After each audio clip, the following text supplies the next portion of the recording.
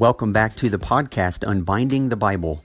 This is episode 42, Revelation, Shaking the Heavens.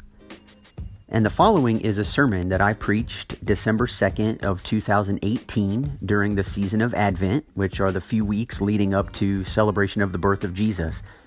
And I was preaching on Luke chapter 21, where Jesus references some very powerful, very cosmic language that in our terms would be something that would sound like end-time ideas. And this sermon I've chosen to insert here because I want us to pay particular attention to the way Jesus reshapes our ideas of the end time, particularly as it relates to the fact that in 2 Corinthians chapter 5, we're told that in Jesus, we have been brought to the new creation already. And so this sermon will help tie some themes together for you, and I hope that it is really, really helpful as we begin to jump into the book of Revelation.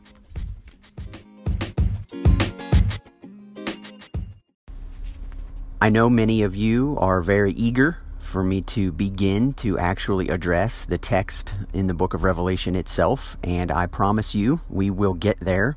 But before we do, there is a topic that I think is really, really crucial for you to grasp in order to be able to understand most clearly what it is that we are reading in the book of Revelation, as well as some helpful questions we want to be asking as we read, so that our eyes are directed toward the very types of things that John is presenting us with. And one of the things that I realize needs to happen before we are most suited to that task is to recognize that when terms like the end or the last days or end times and those types of languages, we realize that when Jesus spoke about the future, he rarely spoke about it in isolation from the present.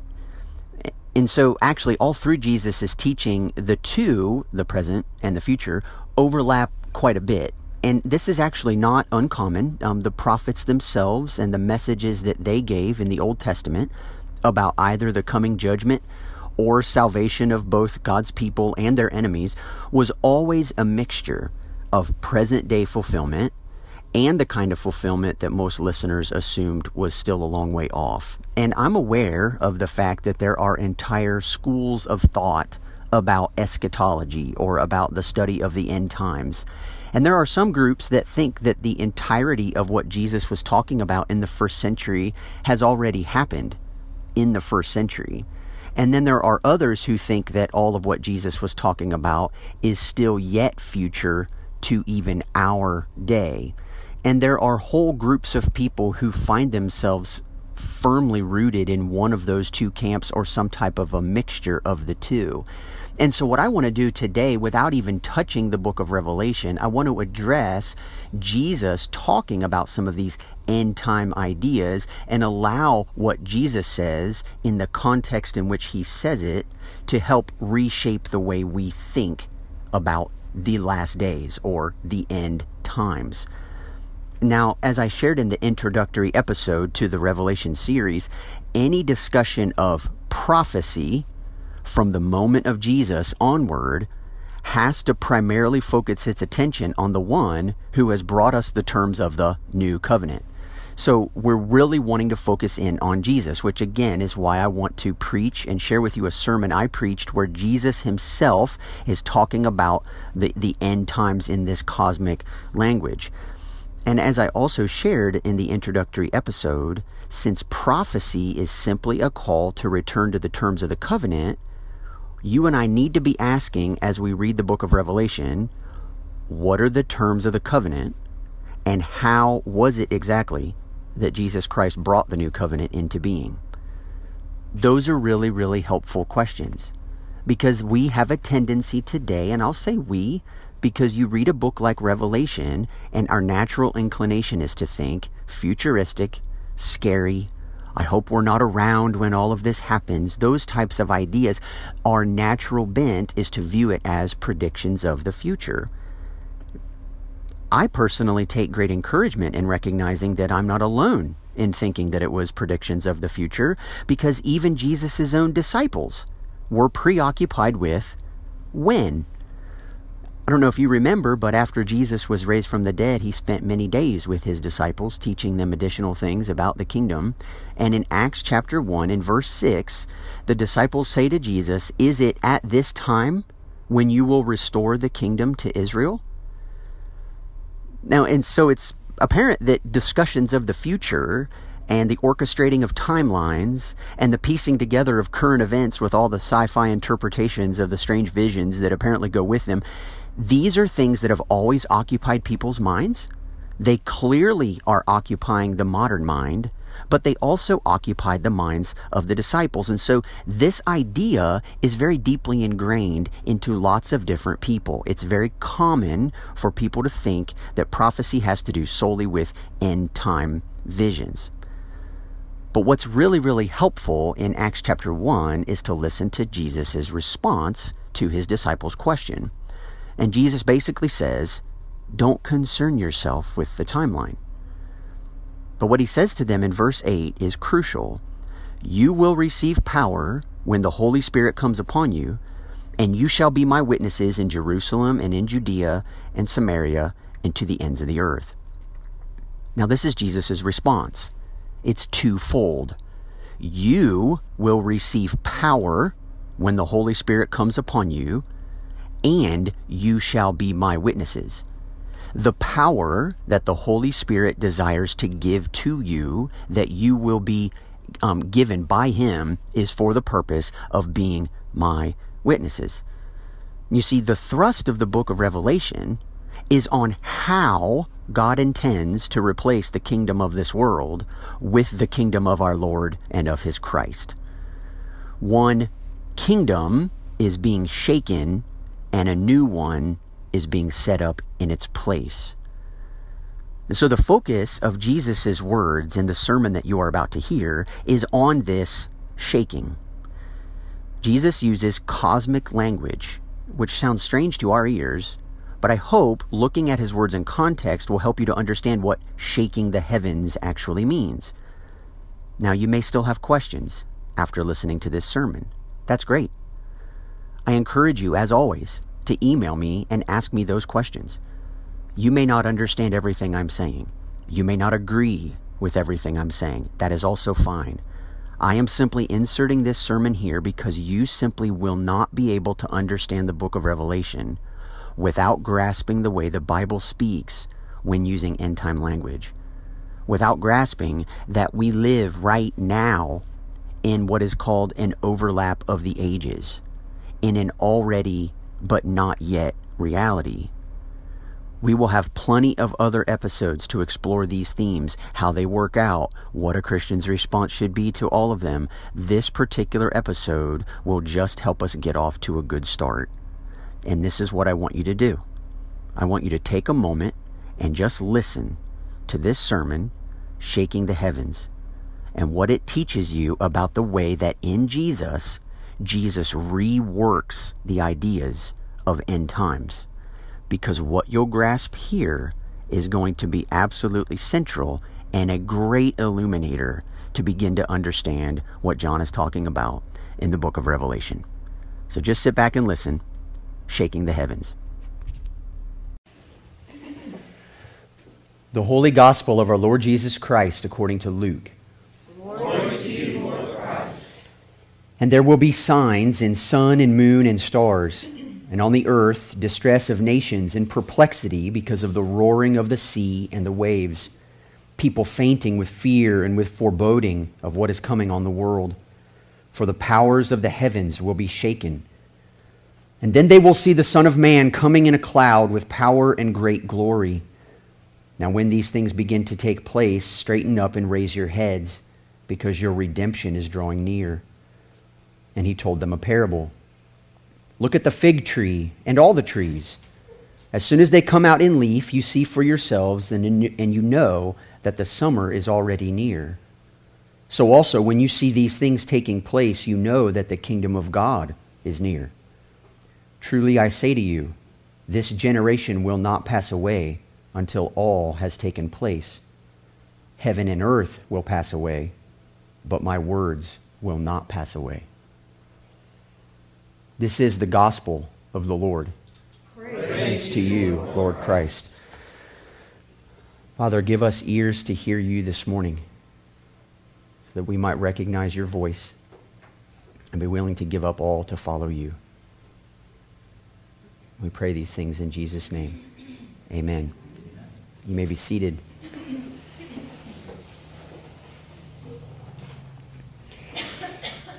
In the summer of 2015, our three kids participated in the Turnage Theater's children's production of the musical Annie, and they absolutely knocked it out of the park.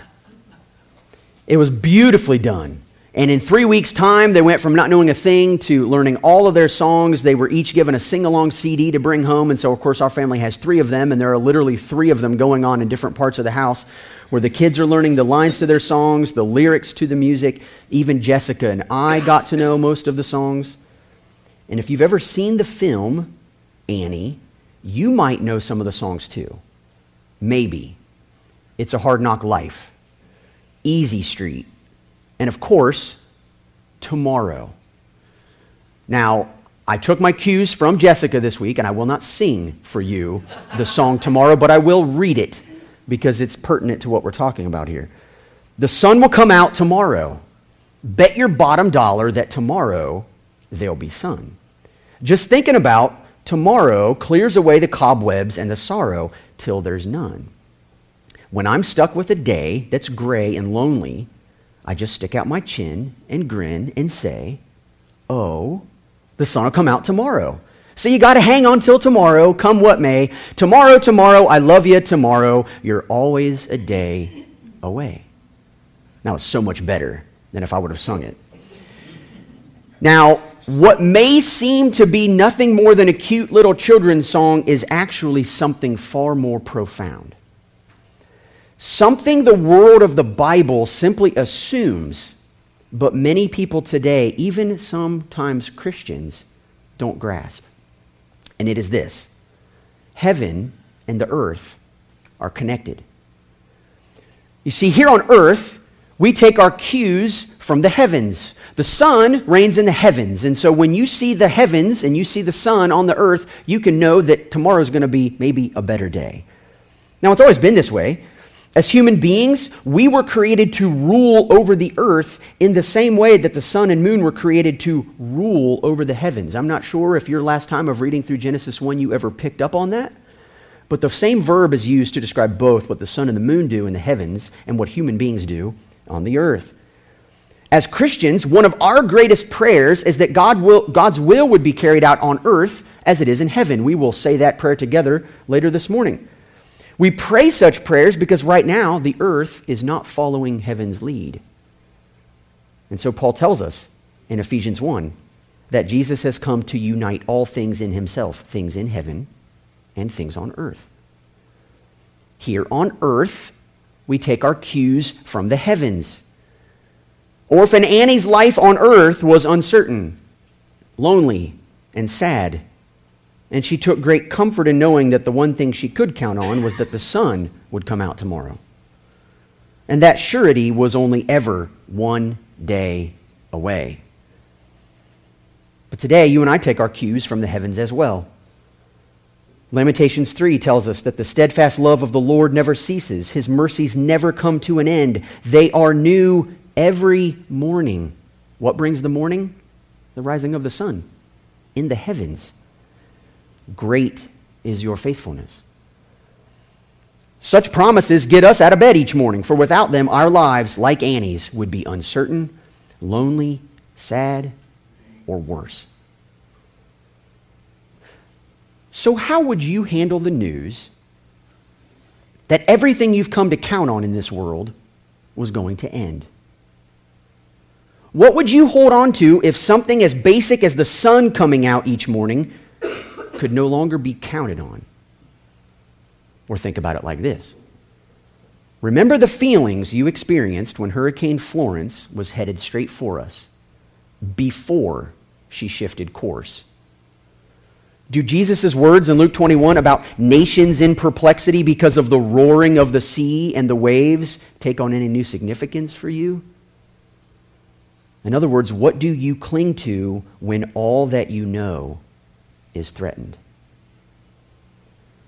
This is the scene Jesus is describing in our gospel reading this morning from Luke 21. So if you have a Bible, and I would invite you this time, if no other Sunday, to actually pick one up, because we're going to be flipping all over it, and you're going to need to have fast thumbs and a bright mind, or get your phone out, right, and have a couple different tabs open, and then you can check it all out.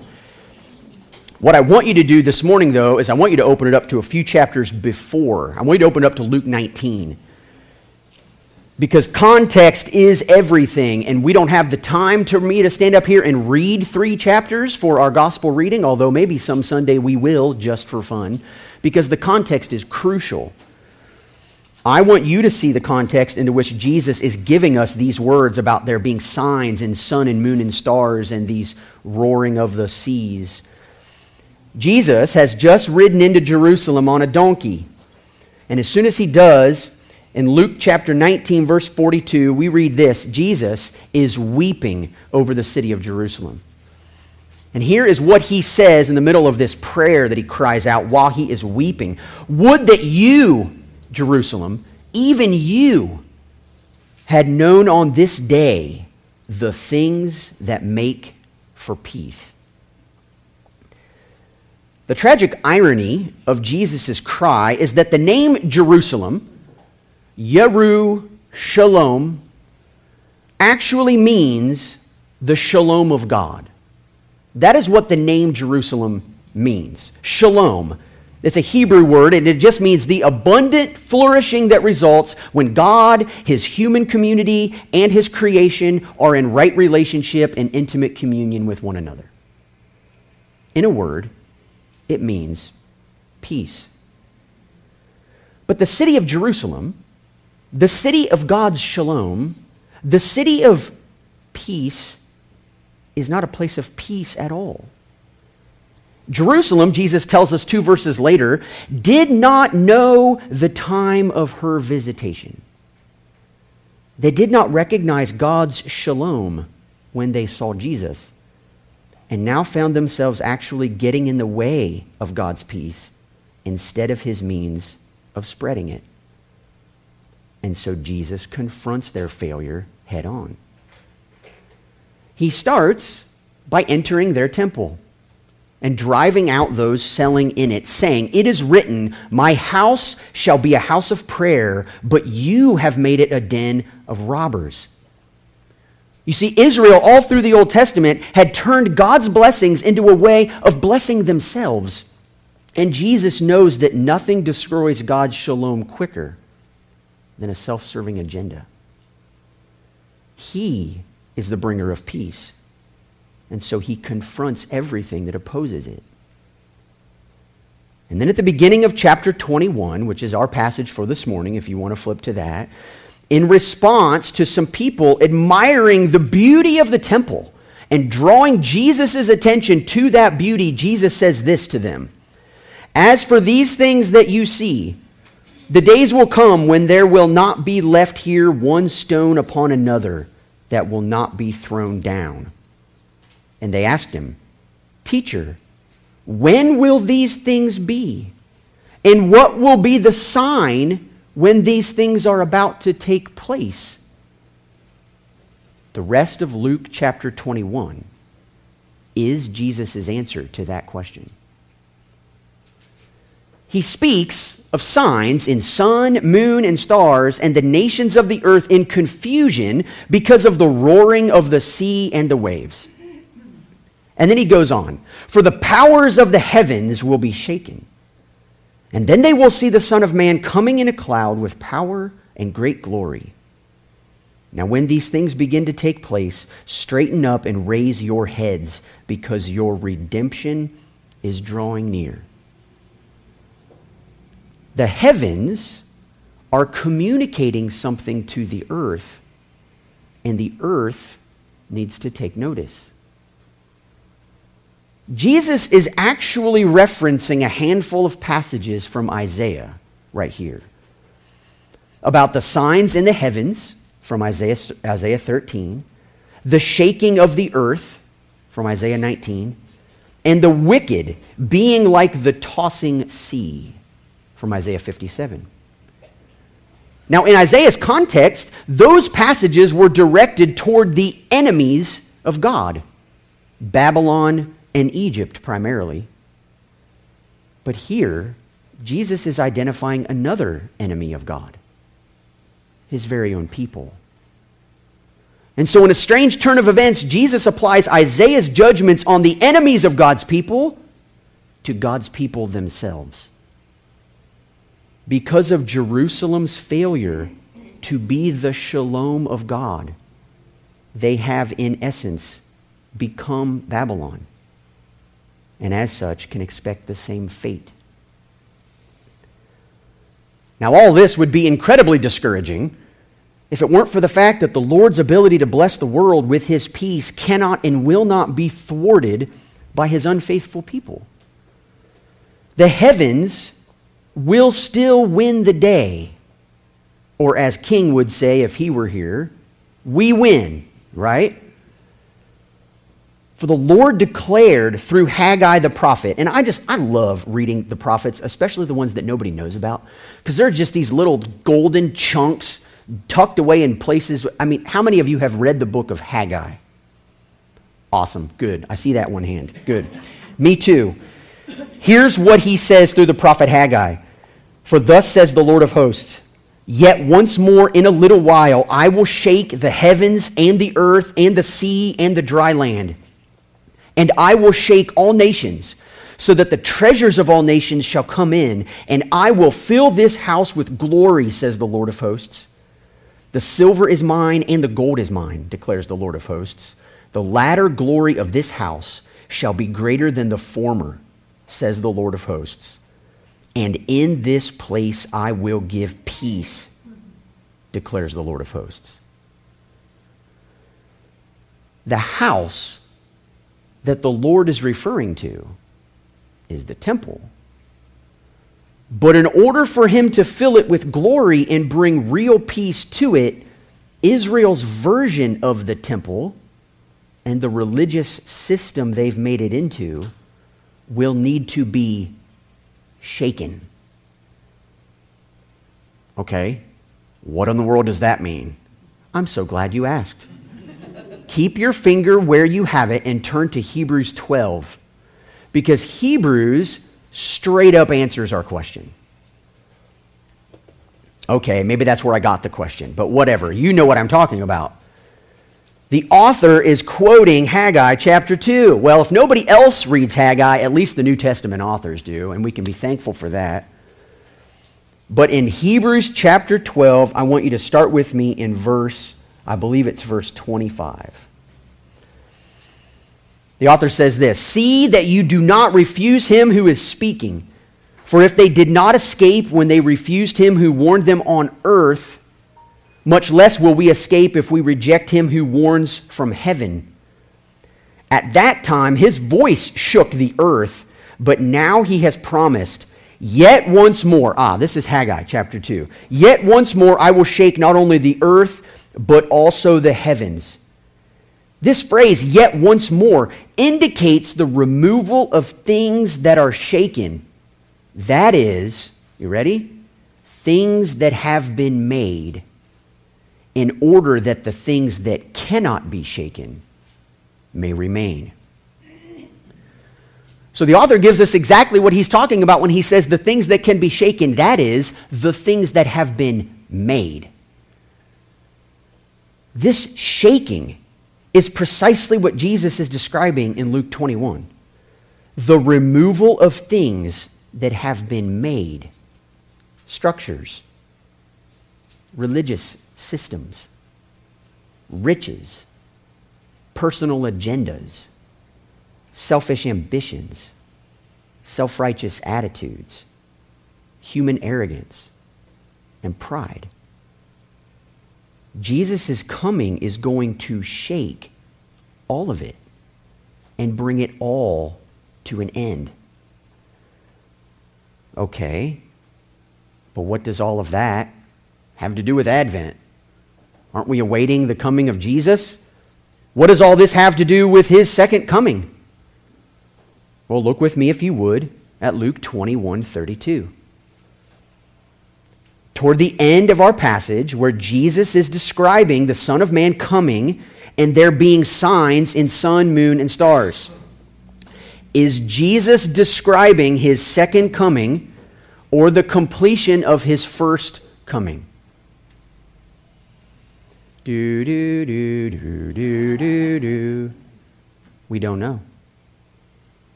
It's hard to tell. Listen to Jesus' words. I tell you, truly I say to you, this generation will not pass away until all has taken place. This generation will not pass away until all has taken place? Really? So was Jesus mistaken? The end isn't here. We're still here. The end hasn't really come, has it? Is Jesus describing the end or not? Those are the kinds of questions you want to ask as you read. But that's not exactly the best way to word that particular question. I think a better way to word that question would be to say this: has the end somehow found its way into the present?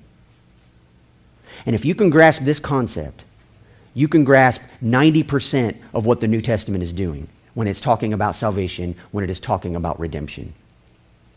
The answer to the question, has the end somehow found its way into the present, is given with a resounding yes. Everyone expected the end for there to be some final judgment, and then people would be raised and they would be judged based upon their sins. Nobody was expecting one person in the middle of history to go to the end and to be judged and then to be resurrected to new life in the middle of history. From the point of Jesus' death, burial, and resurrection onward, we've entered into something new. We've entered into the end. It's what the New Testament authors will repeatedly refer to as the last days. Do you know why they call it the last days? Because the end has already started. And it started with the resurrection of Jesus, the first fruits of all of those who will be raised with him. The end has found its way into the present. Do you remember Luke 21, 6 and 7? It's the question that Jesus' answer for the rest of the chapter. He's giving an answer to this question. Teacher, when will these things be, and what will be the sign when these things are about to take place? Well, if you read the first 5 verses of chapter 21, you would know that these things refer to Jesus foretelling that Jerusalem's temple was going to be annihilated. These people are saying, look at these beautiful stones, look at this beautiful building. He said, not one stone's going to be left upon another. It's all going to be crushed. This actually happened in 70 AD, a mere 40 years after Jesus left the earth. And you can be pretty certain that there were many, many people alive at the time of Jesus who were still alive to witness this event happen 40 years later. So then what is Jesus describing? And what relevance does it have for you and for me? What Jesus is describing is the end or the transformation of the present world order and the establishing of his eternal kingdom. The old has passed away, Paul tells us.